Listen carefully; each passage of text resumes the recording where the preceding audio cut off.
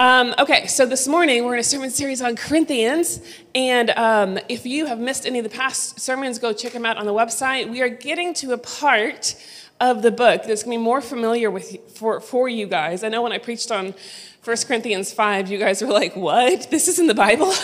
And now we're getting to the part that probably you've heard some things about. Last week's sermon, this week's sermon, and next week's sermon are all going to go very tightly together because it is going to be when Paul is doing his theology of community, which is one of the most important parts of Corinthians, and it's one of the most important practical parts for us. And so if you missed last week's sermons especially, you might want to go check it out. I'm going to be drawing a lot from that, and it's going to be pointing toward next week's sermon. Next week's sermon, we're doing the chapter, the one that you know from every wedding that you have ever attended in your entire life. It's the love chapter, but it's going to be taken in the context of the theology of community, which is where it was originally preached to begin with. So this morning, we're looking primarily at 1 Corinthians 12, but I want to do a quick recap of what I've kind of skipped over. So last week we did 1 Corinthians 8, and there are a couple chapters in between where Paul addresses some particularities, and he addresses some. The reason I'm not doing a full sermon on them is that he addresses themes that we've already kind of covered, and he prepares for themes that we're about to cover. There's also a whole section on head coverings in there, so if you want a one-on-one on that, we'll go get coffee sometime, but I figured I'm not going to preach an entire sermon on why we're not doing head coverings right now. But part of what he has in there is another insight into what the Corinthians are doing wrong. And what the Corinthians are doing wrong takes place at the Lord's table when they come to celebrate communion. And this happens before the section we're going to read today. This happens in 1 Corinthians 11. He says, some of you go hungry, some of you get drunk.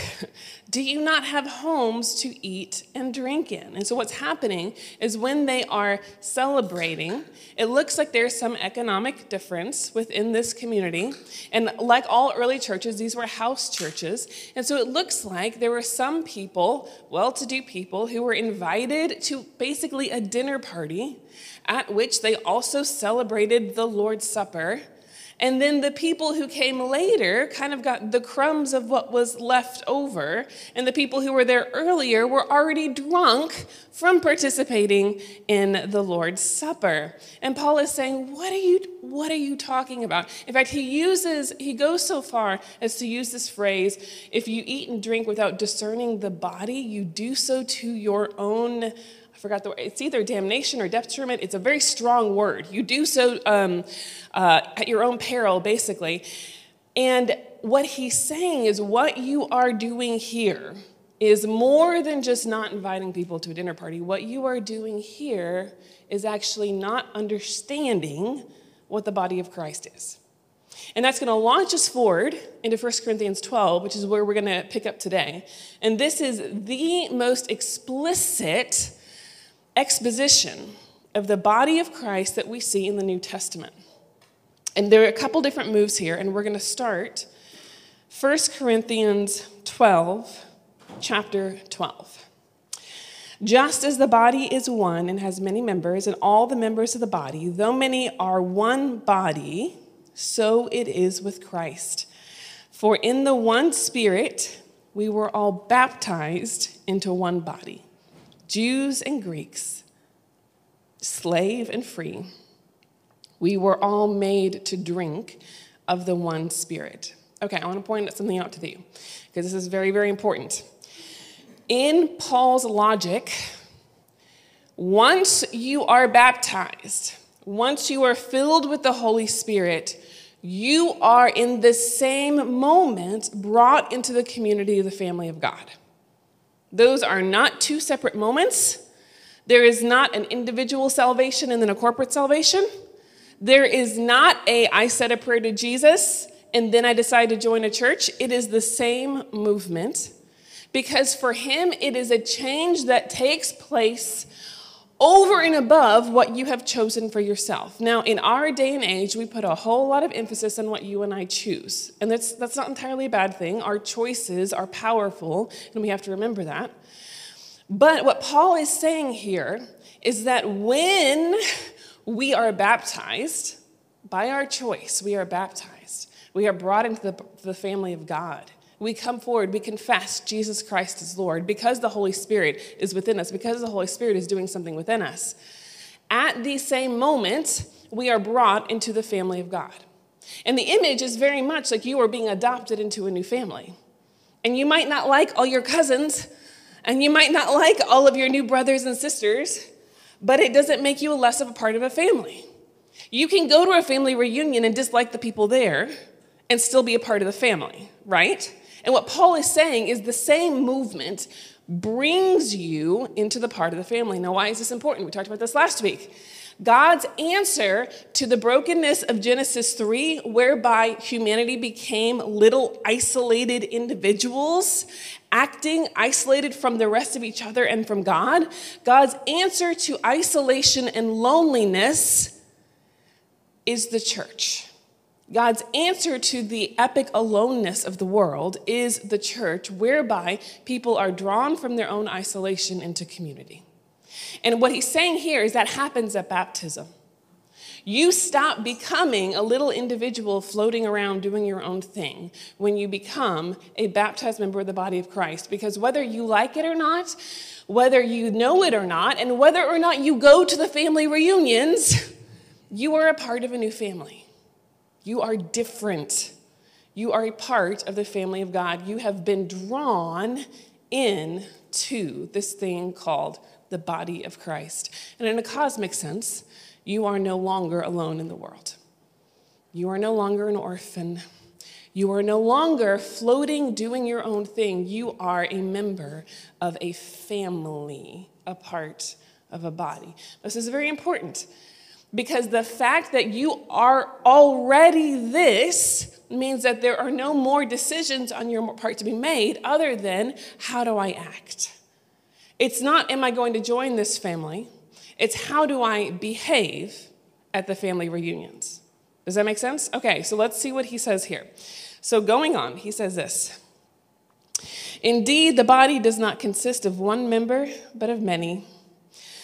If the foot would say, because I am not a hand, I do not belong to the body, that would not make it any less a part of the body. So you see what he's saying here. You can't go off and say, I'm not a part of the body. I love Jesus, but I'm not a part of the body. Paul says that's like saying, I'm a foot, but I don't like the rest of the body. So I'm just going to go do my own footy thing somewhere and ignore all those annoying hands over there. And it doesn't work. Because I am not a hand, I do not make a part of the body. You can say that, but it would not actually make it a less a part of the body. Because I'm not an eye, I do not belong to the body. Wouldn't make it a less of the part of the body. You can think whatever you want to think. But in actuality, the spiritual reality is this. You are bonded. You are tied. You are connected. You are a part of the overarching community called the body of Christ. You are not alone, even if you sometimes want to be left alone. You are not alone. You are a part of the community. And then he goes on and he says this. He says that this is a good thing. Because, and this is the argument he's going to make. Because, in fact, we all need each other. Now, he's going to say, I'm going to unpack this. He says that in a lot of ways, but that's the summary. Because, in fact, we all actually need each other. This is the way he says it. If the whole body were an eye, where would the hearing be? The whole body were hearing, where would the sense of smell be? Which is to say, if you yourself, in your own brilliant gifting, were the entirety of the body of Christ, boy, would it be lacking. Because everything that you have to offer is still just what you have to offer, right? If I go off as my own individual, glorious, brilliant, independent self, and I am all of the body of Christ, boy, is it lacking, because all that I have to offer is still not enough. is still not sufficient. So underlying this is a point that he's made a little bit earlier, which is this: every single person, when they are brought into the body of Christ, is also supernaturally, spiritually given gifts. And so this analogy, the eye is given the gift of seeing, the ear is given the gift of hearing, the foot is given the gift of running, the hands are given the gift of doing all of the work. So it is you and I, human beings across time, across space, every human being that has ever been brought into the body of Christ, whether it is in Africa, whether it is in Latin America, whether it was 2,000 years ago, whether it was yesterday, whether it was when you were in summer camp as a kid, or whether it was your grandmother sitting in a revival, whether it was in this country or another country or this time or another time, every single person who's been brought in the body of Christ has been given a gift. And that gift is real, and that gift is for the purpose of building up the body. And so when he says this image of the body, if all of the body were an eye, where would the sense of hearing be? So if everyone were preachers, no one would ever get anything done because they'd just be talking the whole time. That was hilarious, Josh.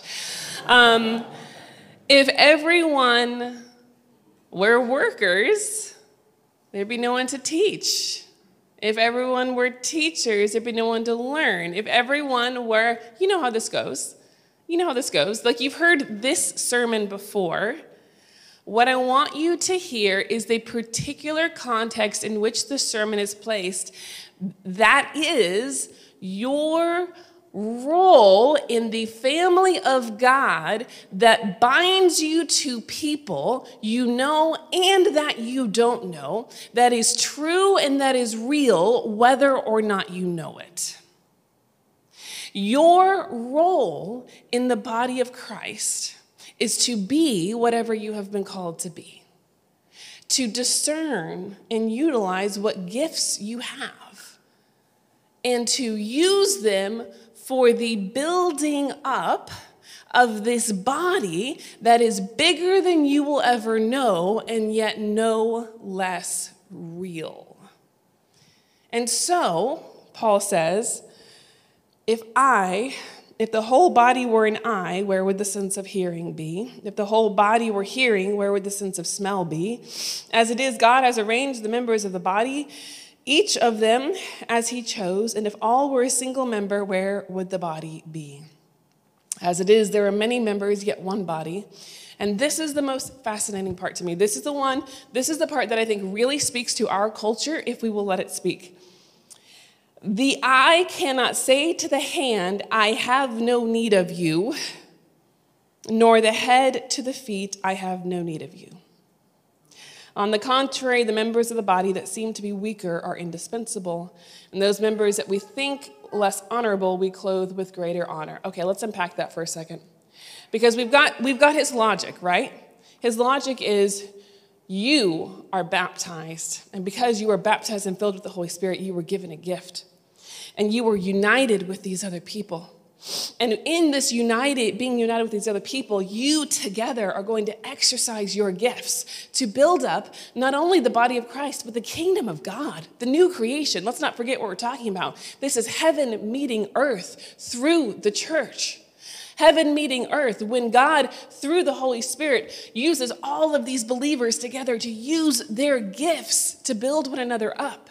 And now this very last part of the chapter, Paul, he's been really snarky the entire chapter so far. And now he gets even extra snarky because he takes another turn. Not just that you are to use your gifts for the building up of the body, but you are in danger of missing the entire point if you focus so much on your gifts that you ignore your need of other people's gifts. And so what he says is this: if the eye were to say to the foot, I have no need of you. That's ridiculous, right? So all of us think that we have parts of the body that we need or don't need as much. I mean, everyone, if you were given a choice between like your eye and your big toe, you'd choose your eye. Until your big toe got cut off. right? You would notice it then, and that's his entire point. His entire point is your whole body actually needs each other, and you find the fullness of what God is calling you as a community to do and to be when you discover your need for each other. Now, the reason I say this is the most important part for our culture and for our society today is because you and I live in an era and in a culture and in a world that idolizes independence. And it's not all bad. It's not entirely bad. When I grew up, it was a good thing that I got my driver's license. It was a good thing that I moved out of my parents' house. It's not a bad thing. It's not a bad thing to get your own job and become financially independent and stand on your own 2 feet. But you know what our culture does with it? Our culture tells you this: your worth is in your ability to not need anyone else. Your worthwhileness, your ability to be an adult, your ability to be a grown-up, your ability to be mature in this world stands with your ability to not need anyone. And it's great to help people. Sure, help people as much as you want. But the minute you start needing someone, you are weak. The minute you start needing someone, you're a child, you are immature, you are lesser. You are someone who needs to be helped and not among the strong who are there to help others. And Paul comes along and says, in theological terms, hogwash. Hogwash. That's not how it works. That's not how it works. When you are baptized and you are given a gift, you are given a gift. And man, you are going to be so satisfied when you get to use it. You are going to be so joyful when you get to use it. Life is going to click into place when you get to use it. You are going to finally feel like you know what you're supposed to be doing on this planet when you get to use that gift. But you know what? If you think that is all there is, then you are going to wander off on your own path, and you are going to be like the hand standing off in the middle of nowhere saying, I don't need the rest of the body because, boy, look at how well I can be a hand. And what Paul says is this: the only way this works for the betterment of the world, for the spreading of the kingdom of God, is if you acknowledge your need for the gifts of others, even as you acknowledge the gifts that you have. And if the eye were to say for the foot, I have no need of you, it's ridiculous.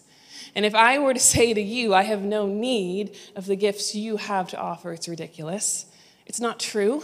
It is speaking a theological falsehood. It's speaking a spiritual falsehood. If a preacher were to say to a minister, to a servant, I have no need of you, it's ridiculous. If a teacher were to say to someone putting up drywall, I have no need of you, it's ridiculous. It's laughable because it is theologically not true. We were created to be in relationships that are mutually dependent on each other. And it is only by acknowledging and living into our mutual need of each other that we're going to become this thing called the body of Christ. Now, what does that look like on an everyday level? It means that even as we cultivate our own spiritual gifts, we always have an eye out for what we don't have.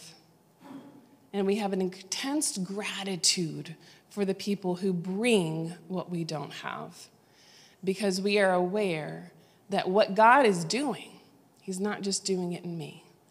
He's doing it in everyone.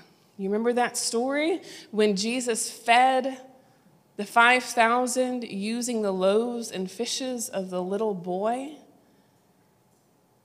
What Paul is saying is that Jesus is still doing this work, and everyone out here in this body are the little boys, and he's going to use something of this person, and something of this person, and something of this person, and something of this person. And if we ever get to a point where the pride of our own spiritual gifts gets to the point that we do not recognize our need for others, then we have left. We have gotten off the boat. We've veered off course. We are outside the realm of what the New Testament calls theology. My question for you this morning is this. How much do you need? How much do you need people? That's an uncomfortable question, right? Because if you're a grown-up in this world, the answer is, I don't need anybody. Right? If you're a grown-up in this world, especially if you have made it, if you have been successful, the answer is, I don't need anybody. I don't need anybody. I need Jesus. I need Jesus to get me through. And what Paul is saying in this is you're never going to know Jesus' grace until you learn the spiritual reality of being able to rely on the other people that God has put around you. When I was young, it was a good thing when I got my driver's license. And it was a good thing when I moved out of my parents'. It was a very good thing when I moved out of my parents' house. Very good. It was a good thing when I got my first job. I want to tell you it was also a good thing when this happened. Out of college, faced with my first church, in a situation that I had no idea what on earth I was doing. And I went home and I sat in my parents' living room and I said these words, I need advice. I need help. And my parents, who are like gold medal advice givers, they do it really well. They didn't overdo it, but they gave me what I needed. And that was the first time, I think, as an adult. I mean, they had always offered to help before, but in a way that I didn't really want because I was independent and I was successful and I was doing my own thing. Thank you very much. And that experience of sitting in their room, asking for help, receiving it, was my first step back into the picture that Paul is painting for us here of a body. Of knowing what I had to offer and knowing what I didn't have to offer. Of knowing giving all I had to give, but acknowledging that there was a point where I needed to step back and point to others and ask and need, and not seeing that as a sign of failure, but as seeing that as the way God works. Because you know what some of us do? We go off in those moments when we have been given a need and a desire, we see it so much as weakness that we go off and we pray to Jesus. Right? So instead of going into someone's room and saying, I need help, I need advice, can you help me? We go off into a corner, we pray to Jesus, we say, I need advice, I need help, can you help me? And sometimes he does, and sometimes he says, I gave you help, go ask for it. Because when Jesus shows up in the body of Christ, it is these arms that are Jesus' arms. It is these words that are Jesus' words. It is this service that is Jesus' service. It is this community that is the presence of Christ on earth. And if we lean on Jesus, it is going to mean leaning on the community. And if we are not willing, because of our pride or our stubbornness or what we have misinterpreted as independence, to do that, then we are in some respects pushing away Jesus because we are pushing away the community he gave us. If I am an eye, can I say I have no need of a foot? Absolutely not. It's ridiculous. And so what does the eye do? The eye is a great eye. But then the eye also realizes when the time comes to let the foot do what the foot does. And in recognizing its own need, the body is able to function together. And how does the body function together? That's where next week's sermon is going to take us. And so what I want you to do this week is I want you to think about how alone you feel in the world versus how connected you feel in the world. I want you to think about your sense of independence versus your sense of need. I want you to think about whether you know what part of the body you are and whether you are living in good relation to other parts of the body. And I want you to get ready, because next week we're going to conquer what holds all of this together. The greatest of these is love. Would you join with me in a word of prayer? Almighty God, you have drawn us into your body. You have drawn us together in union and in fellowship with believers who are filled with the Holy Spirit and gifted across time, across space, across culture, across language, across custom. People who don't look like us or think like us or act like us, yet we are all part of the same body because there is only one Spirit and one Lord of all. And so, God, right now, I pray that each and every person in this room would know their place in that community. I pray that each and every person in this room, if they do not already, would know the gift that they have been given and the role they have been given to play in that community. And today, I pray that each and every person in this room would know within their heart of hearts their need for the people of God, because their need for you is filled in their need for the people of God. Come, Holy Spirit, fill this room, fill our bodies, fill this community. Draw us closer to you and closer to each other, that together we may be a witness to the world as they look at us and say, look how they love one another. This we pray as we say together the prayer our Lord taught. Our Father, who art in heaven, hallowed be thy name. Thy kingdom come, thy will be done, on earth as it is in heaven. Give us this day our daily bread, and forgive us our trespasses, as we forgive those who trespass against us. And lead us not into temptation, but deliver us from evil. For thine is the kingdom, and the power, and the glory forever. Amen.